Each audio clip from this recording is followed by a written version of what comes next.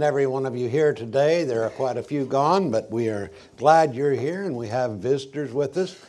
Blake, it's always great for you and Terry to be here.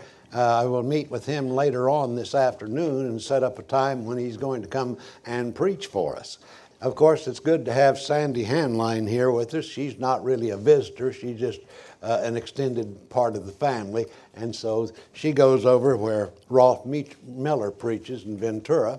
So she decided to come and hear good preaching today. She has two guests with her. Ricky Lopez Boilmer. Is that correct? Yes. Is that Boilmer? Boilmer. Okay. And she is the mother of a very precocious young lady. That is Abigail Grace Vollmer. We're glad you're here. You've got great personalities, and I'll tell you, with the sourpusses here, it's good to have you. So, welcome. Gary says sometimes that I go too fast. I'm just going to tell him, listen faster. So does prayer really help? That's a question. We're starting a series on prayer. This is very important that we understand prayer. I think it's one of the most misunderstood things in the world. And I want you to recognize we're using really one passage, 1 Thessalonians 5:17, pray without ceasing, which simply means you keep praying over and over and over again.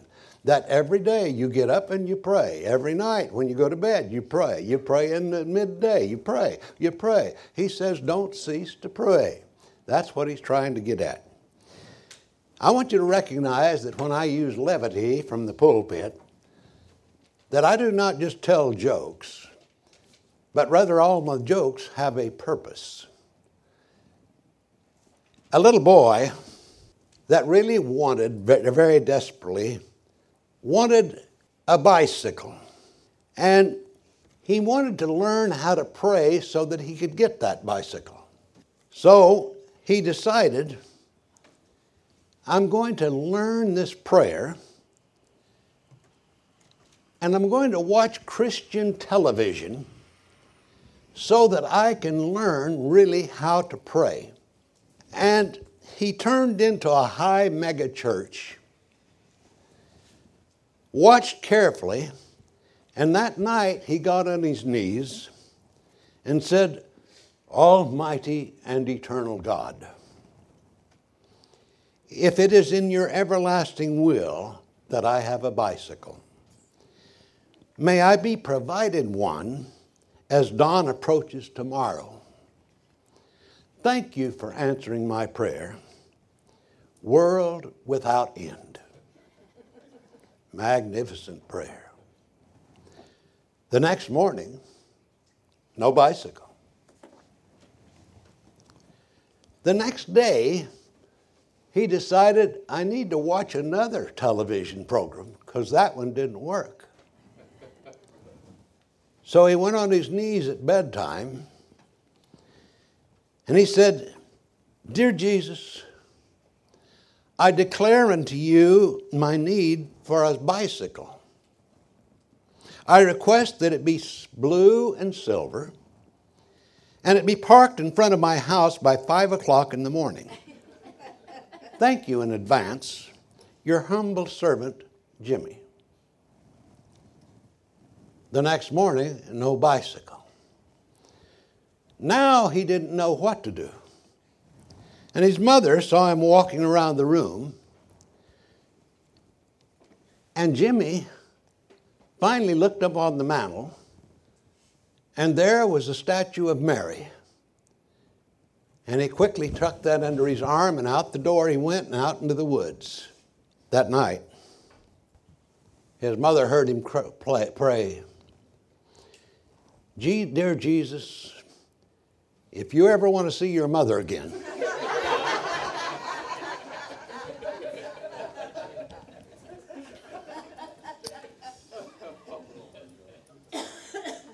prayer is a lot more complex than some make it out to be. There is much more involved than merely asking and receiving something. For every person who feels that prayer has not worked for them, there is another person that depends upon prayer for their very existence. That without prayer, I can go nowhere. Without prayer, I'm totally lost. Without prayer, I am so empty and don't know where to go. And even when their prayers seem unanswered, they believe and trust not only in the power of prayer, but in the character and the wisdom of God. And I think that's important to recognize as we start off on prayer. I want you to notice that the title of our question is, Does Prayer Help? And it depends upon two questions. What do you mean by prayer? And what do you mean by help? If you answer those two questions in a biblical way, the answer is going to be yes. If you understand really, as a Christian that is in Christ, because those outside of Christ, He only hears those as far as coming to Him. As Hebrews 11:6 says, but without faith it is impossible to please Him, for he that cometh to God must believe that He is, and that He is a rewarder of them who diligently seek Him. But otherwise, prayer is for a Christian that is talking to God. And so if you understand what prayer really is, yes, prayer works. If you understand what help is, you understand that it works. In fact, this takes on a relationship with God that is so marvelous that we are in harmony with Him, and it produces fruit in our life. All God wants us to have this fruit. Not only the fruit of joy, love, peace, and all of that, but also that we are there winning people to Christ because we are in continual communication with Him, continual communication with God. If you remember, Jesus would go off to be by Himself and pray alone. But why? Why in the world would He do that? What was the purpose? And this is what many people do not understand. But that's what we're talking about today. The very longest prayer in the Bible is John the 17th chapter. And in that prayer, we learn quite a bit. That's not my main focus today. But we must get past the common conception of what prayer is. The famous comedian, he started out as a comedian, George Carlin. He turned into a bitter old man that was an atheist. And he used to make fun of prayer. He would say, if you pray, aren't you being a little arrogant, asking for stuff? You want a promotion at work. You want a new car. You want your aunt healed. You want stuff. You're asking God to change His divine plan just for you. Then he says, if your prayer is not answered, then you have a cop-out. You say, well, if it wasn't part of the divine plan or I didn't have enough faith, now I have an excuse for talking to the walls. He also said, if you pray to God that your will be done, why pray at all? His will is going to be done whether you pray or not.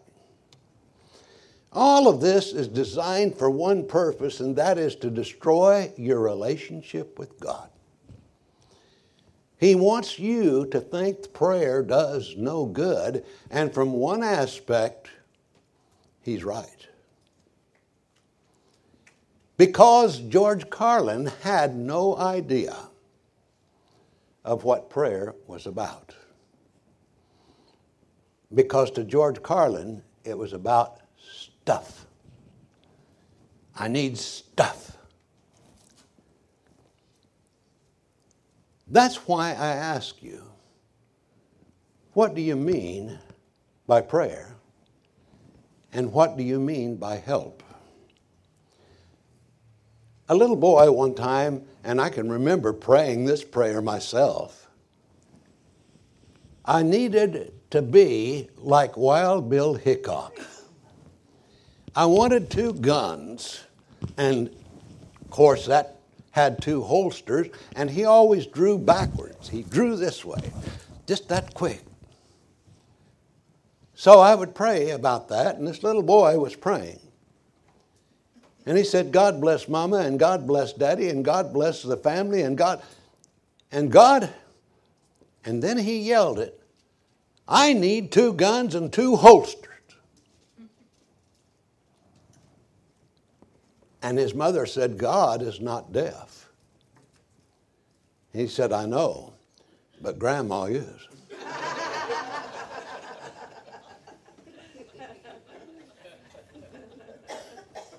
This is the Santa Claus God.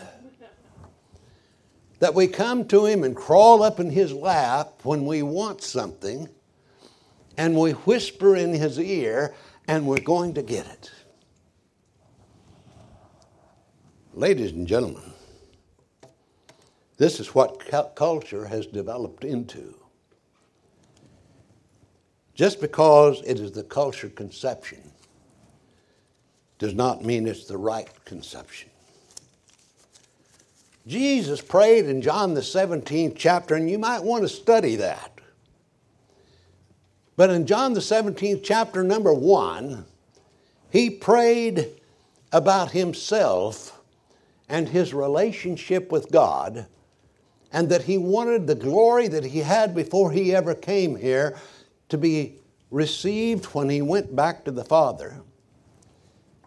He teaches there about, I want your will, God, to be done. Do you remember his last prayer before he went to the cross was not my will, but thine be done.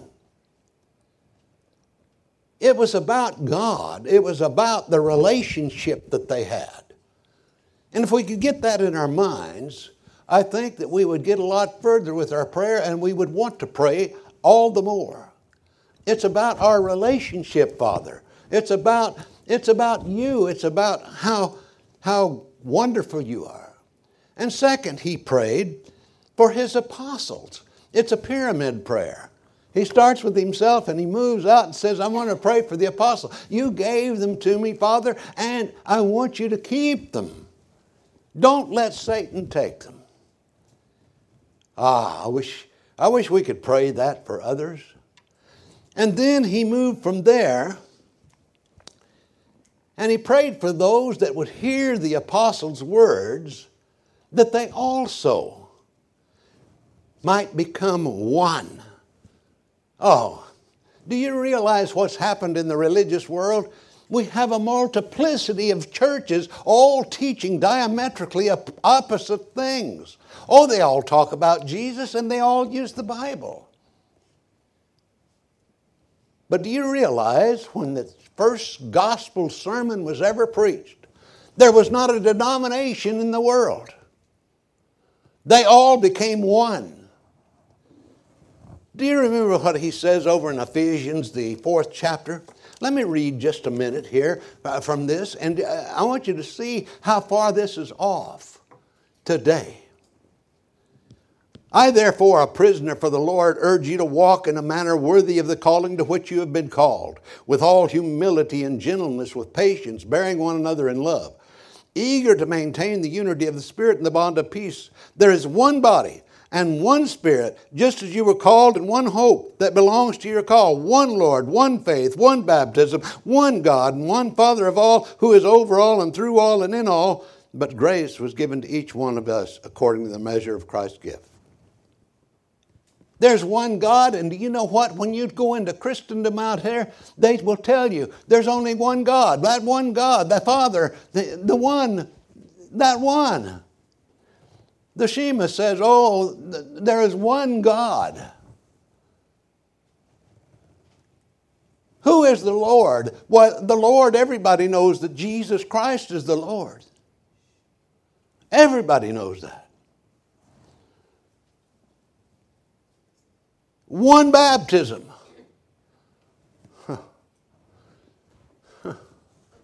You know what most of the world teaches?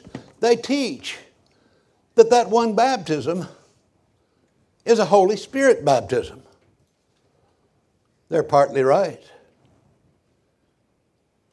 I want you to notice something. When he says one baptism, every time that you read about baptism, he talks about it is for the remission of sins. Acts 2:38. It is to get a clear conscience. 1 Peter 3:21. It is, as Galatians 3:26 and 27 says, that you're all the children of God by faith in Christ Jesus, for as many of you as have been baptized into Christ have put on Christ. It's about getting into Christ. Romans the 6th chapter says that we are baptized into the death of Christ, where he shed his blood. And that's where you make contact, because God does something in the water, just like he did with Naaman the leper. And I made a mess of that last week when I talked. He dipped 7 times to get cleansed. Did the water cleanse him? No. Obedience to God, and God doing it where he was supposed to. So he says, I want you to be one. And then in 1 Corinthians 1 and verse 10, he starts out and he said, I beseech you, brethren, that there be no divisions, no denominations among you, but that you be perfectly joined together in the same mind and in the same judgment. I didn't know that many years ago. I was a denominational preacher. And I heard the truth. And I gave up denominations. Does the Church of Christ have a denomination? There are Church of Christ denominations. But I'm talking about those that adhere to the very doctrine of Christ. Those that say, you know what, I'm going to take the Word of God and I'm going to study it and I'm going to think for myself. People ask me, what does the Church of Christ believe? I have no idea. I know what I believe. That's what I'm sharing with you. Are you the Church of Christ? I pray to God that you are. But you know what? God knows. You can't join the church. The Bible says in Acts the 2nd chapter in verse 47 that the Lord added daily to the church those that were being saved. Now you can join the congregation. And you may look good in here and you all have halos over your head. But God knows whether you're really in the church. Well, to give up this denominational idea. Get out of any denomination. If you're in a denomination, get out of it just as quick as you can. Say, I'm going to be a thinker myself. And do you know what? When you end up, you're going to be a member of the Church of Christ, the Church of the Lord, the Church of the Firstborn. What? He didn't give the church a common name. That's just who we are. What are you? I'm a Christian. What kind of a Christian? I'm just a Christian. Well, you got to be some kind. I'm a Christian, that's it. I want you to understand that he said in the 4th thing, I want the world to discover through your oneness Jesus Christ. That's the greatest testimony that we have. If we love one another and we are one and we're working in unity with the Father and the Son, that will win more people to Christ than all of the sermons in the world. He is not asking for stuff. That's the point. Jesus prays that pyramid prayer, and it's wonderful. I want us to get that longest prayer, and he says this is what I want you to understand. In Matthew 6:33, but seek first the kingdom of God and his righteousness, and all these things shall be added unto you. You don't need to worry so much about the physical. Take care of the spiritual. And if you do that, God says, I'll take care of this other. You know, the disciples ask how to pray. In Matthew, the 6th chapter, and by the way, that was Luke 11:1, where he asks, teach us to pray. Listen to this. Therefore, do not be like them, that is, the very religious people that are continually abusing prayer. For your Father knows the things you have need of. Do you follow that? He knows what you need, not what you want. He's not so interested in what you want. He's not interested in the cap pistols and all of that. He wants to give you what you need before you ask him. In this manner, therefore, pray, Our Father in heaven, hallowed be your name. Your kingdom come, your will be done on earth as it is in heaven. Give us this day our daily bread, and forgive us our debts, as we forgive our debtors. And do not lead us into temptation, but deliver us from the evil one. For yours is the kingdom and the power and the glory forever. Amen. For if you forgive men their trespasses, your heavenly Father will also forgive you. But if you do not forgive men their trespasses, neither will your Father forgive your trespasses. He knows our needs, physical and spiritual. The physical, I don't think sometimes we even think about that. You ever notice how wonderful it is to go, Jeannie? Have you ever noticed that? Jeannie has trouble breathing, just to be able to breathe. You ever heard that bird singing in the morning? Oh, it's wonderful. You ever seen the flowers? Have you ever looked up in the sky? All of these things, God says, I'm giving you a testimony about me. Look around you, look around you. Think about it, think about it, think about it, think about it. And that draws you closer and closer to him. God talks to you through these things. More than that, he talks to us through the Word of God. But we need to think, in Ephesians, he tells us that he has given us all spiritual blessings. There's not a spiritual blessing that he hasn't given. The only problem we have is not realizing them and taking them in. When somebody gives you a gift, grab hold of it. Say thank you and use it. And he says, Our Father. I showed Paigey last night a little thing from YouTube. Oh, it was amazing. A little girl was living in a foster home. Sue and Jeff, this ought to interest you. Living in a foster home, and she wanted so badly for years to be adopted. She was about like this precocious child here, around 10 years old. And there was a cubicle office, and the little girl standing outside waiting.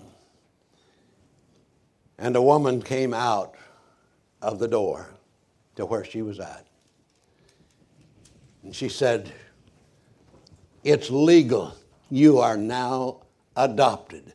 And that little girl jumped up, grabbed her neck, and her little feet was just dangling like this.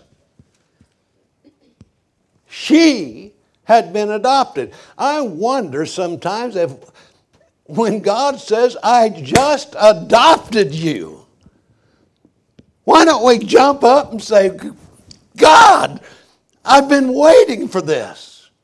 I want this. Thank you. You want me? You want me? The Bible says He chose us. Whew. Look at this.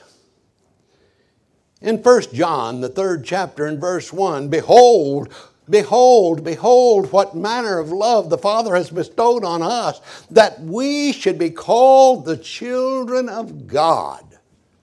Therefore, the world does not know us because it did not know Him. We are children of God. He called me a son. Sometimes I write my prayers out, and as I write it, and finally I'll sign it, your son Mason. Oh, boy, that makes you feel. Brother Jim McQuiggan, he wrote a prayer out right after his wife Ethel had died. And he wrote, Dear God, I am hurting so bad. I've lost the one I depended upon so much and took care of for years in her sickness. And not to have her here is just absolute pain. But oh God, I'm so thankful that she's with you and she's happy. I'm going to tell you. I watched John standing up here today talking about the Lord, His death. You big baby.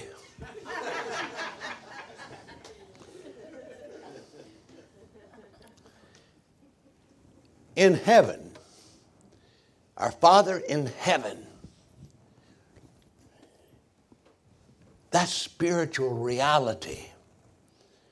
It moves us out of this world. We talked about imagination. I'm going to tell you to go before the throne of God, what a privilege.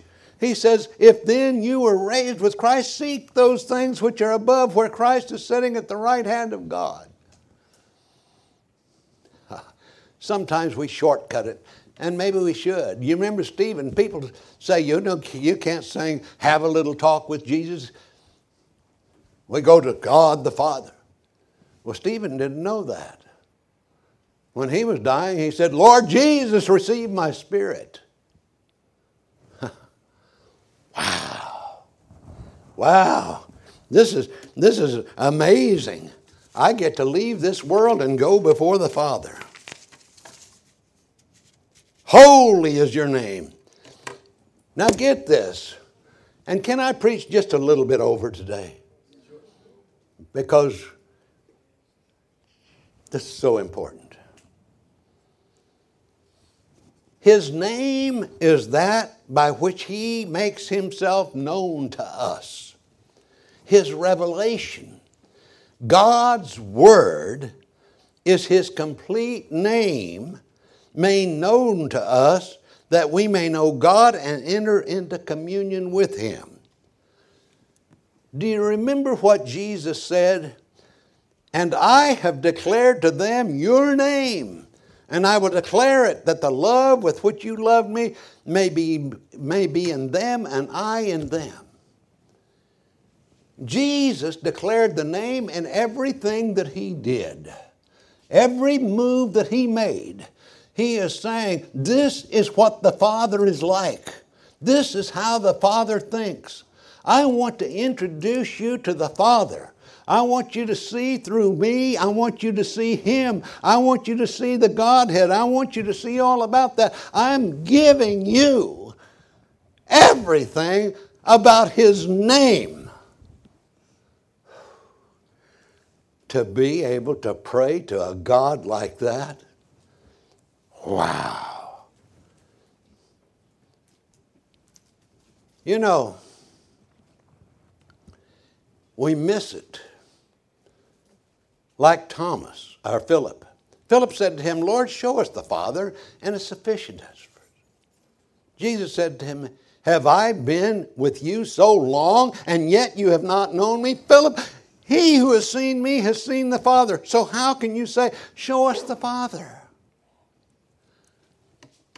You want to see God? Look at Jesus. Jesus said, I'm showing you. We think about the body. Christ said, I want you to hear the words that I'm speaking. I want you to hear the principles that I'm living by. I want you to see how I treat my enemies. I want you to see what God is really like. You see, your God is too big. The same as Job. Job says, I can't talk to you because you're too big. Jesus said, I came here as your servant. This is God serving man.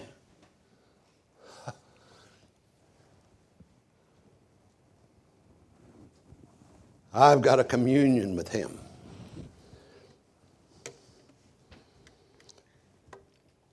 He says, thy kingdom come.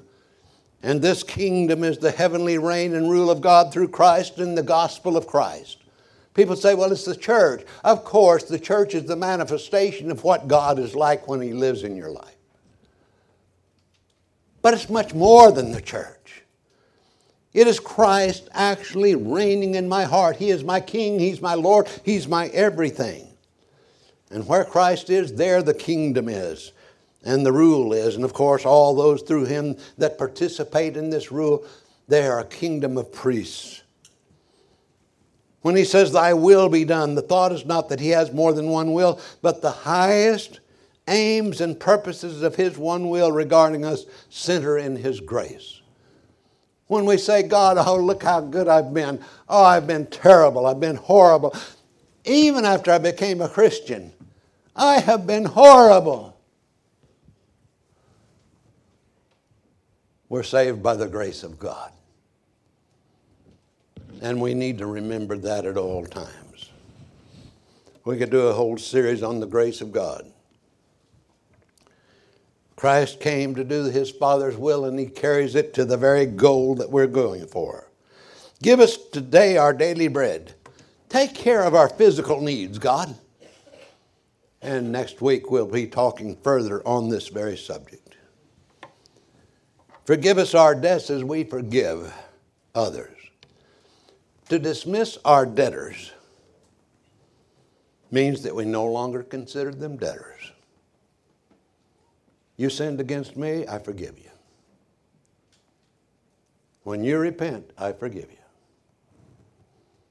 Just as God forgives me. And the debts that we have people owing us is nothing compared to what we owe God. And our evidence before God is I forgive like you forgive. Lead us not into temptation. And two things stand out in this petition. The faith which dreads the fall, and the assurance that in his own way God will not let us fall. How does he do that? Stay in his word. Stay in his word. Keep listening to him. Keep listening to him. So I'm going to conclude in this way. You see, I'm only 2 minutes over. That's not bad, is it? That's not bad. We pray to learn, not to get. I learn about God. I learn about me. I learn all of this as I go to God in prayer. When I go to God in prayer, let him talk back to you. Open the Bible. Find out what he says. Look around you. Find out what he's saying. Prayer is not about stuff, and it's about learning to be spiritual. Oh, that's needed so badly today in this world, because we've got a world that's secular in every way. And it's crept into the church in many places. And we don't see it. It's about worshiping God. The lesson is yours. If you've never obeyed the gospel of Christ, will you come believing with all of your heart that Jesus Christ, the Son of God? Get out of your denominations and just come to him and say, God, I'm going to trust you. I'm not going to trust man anymore. I'm going to trust what you say. And I am repenting. That is, I've directed my life and it's been a mess. And I'm going to turn my life over to you, and you're going to direct me. Confess before men the sweetest name that's ever been named, and that is that Jesus Christ is the Son of the living God, and be baptized into Christ, where his death and into his death where his blood was shed, and we finally stand in a relationship with him as we're raised to walk after we've been baptized. And that's where the new birth takes place. That's where God circumcised the heart and takes sin away from you. Won't you come while together we stand and sing?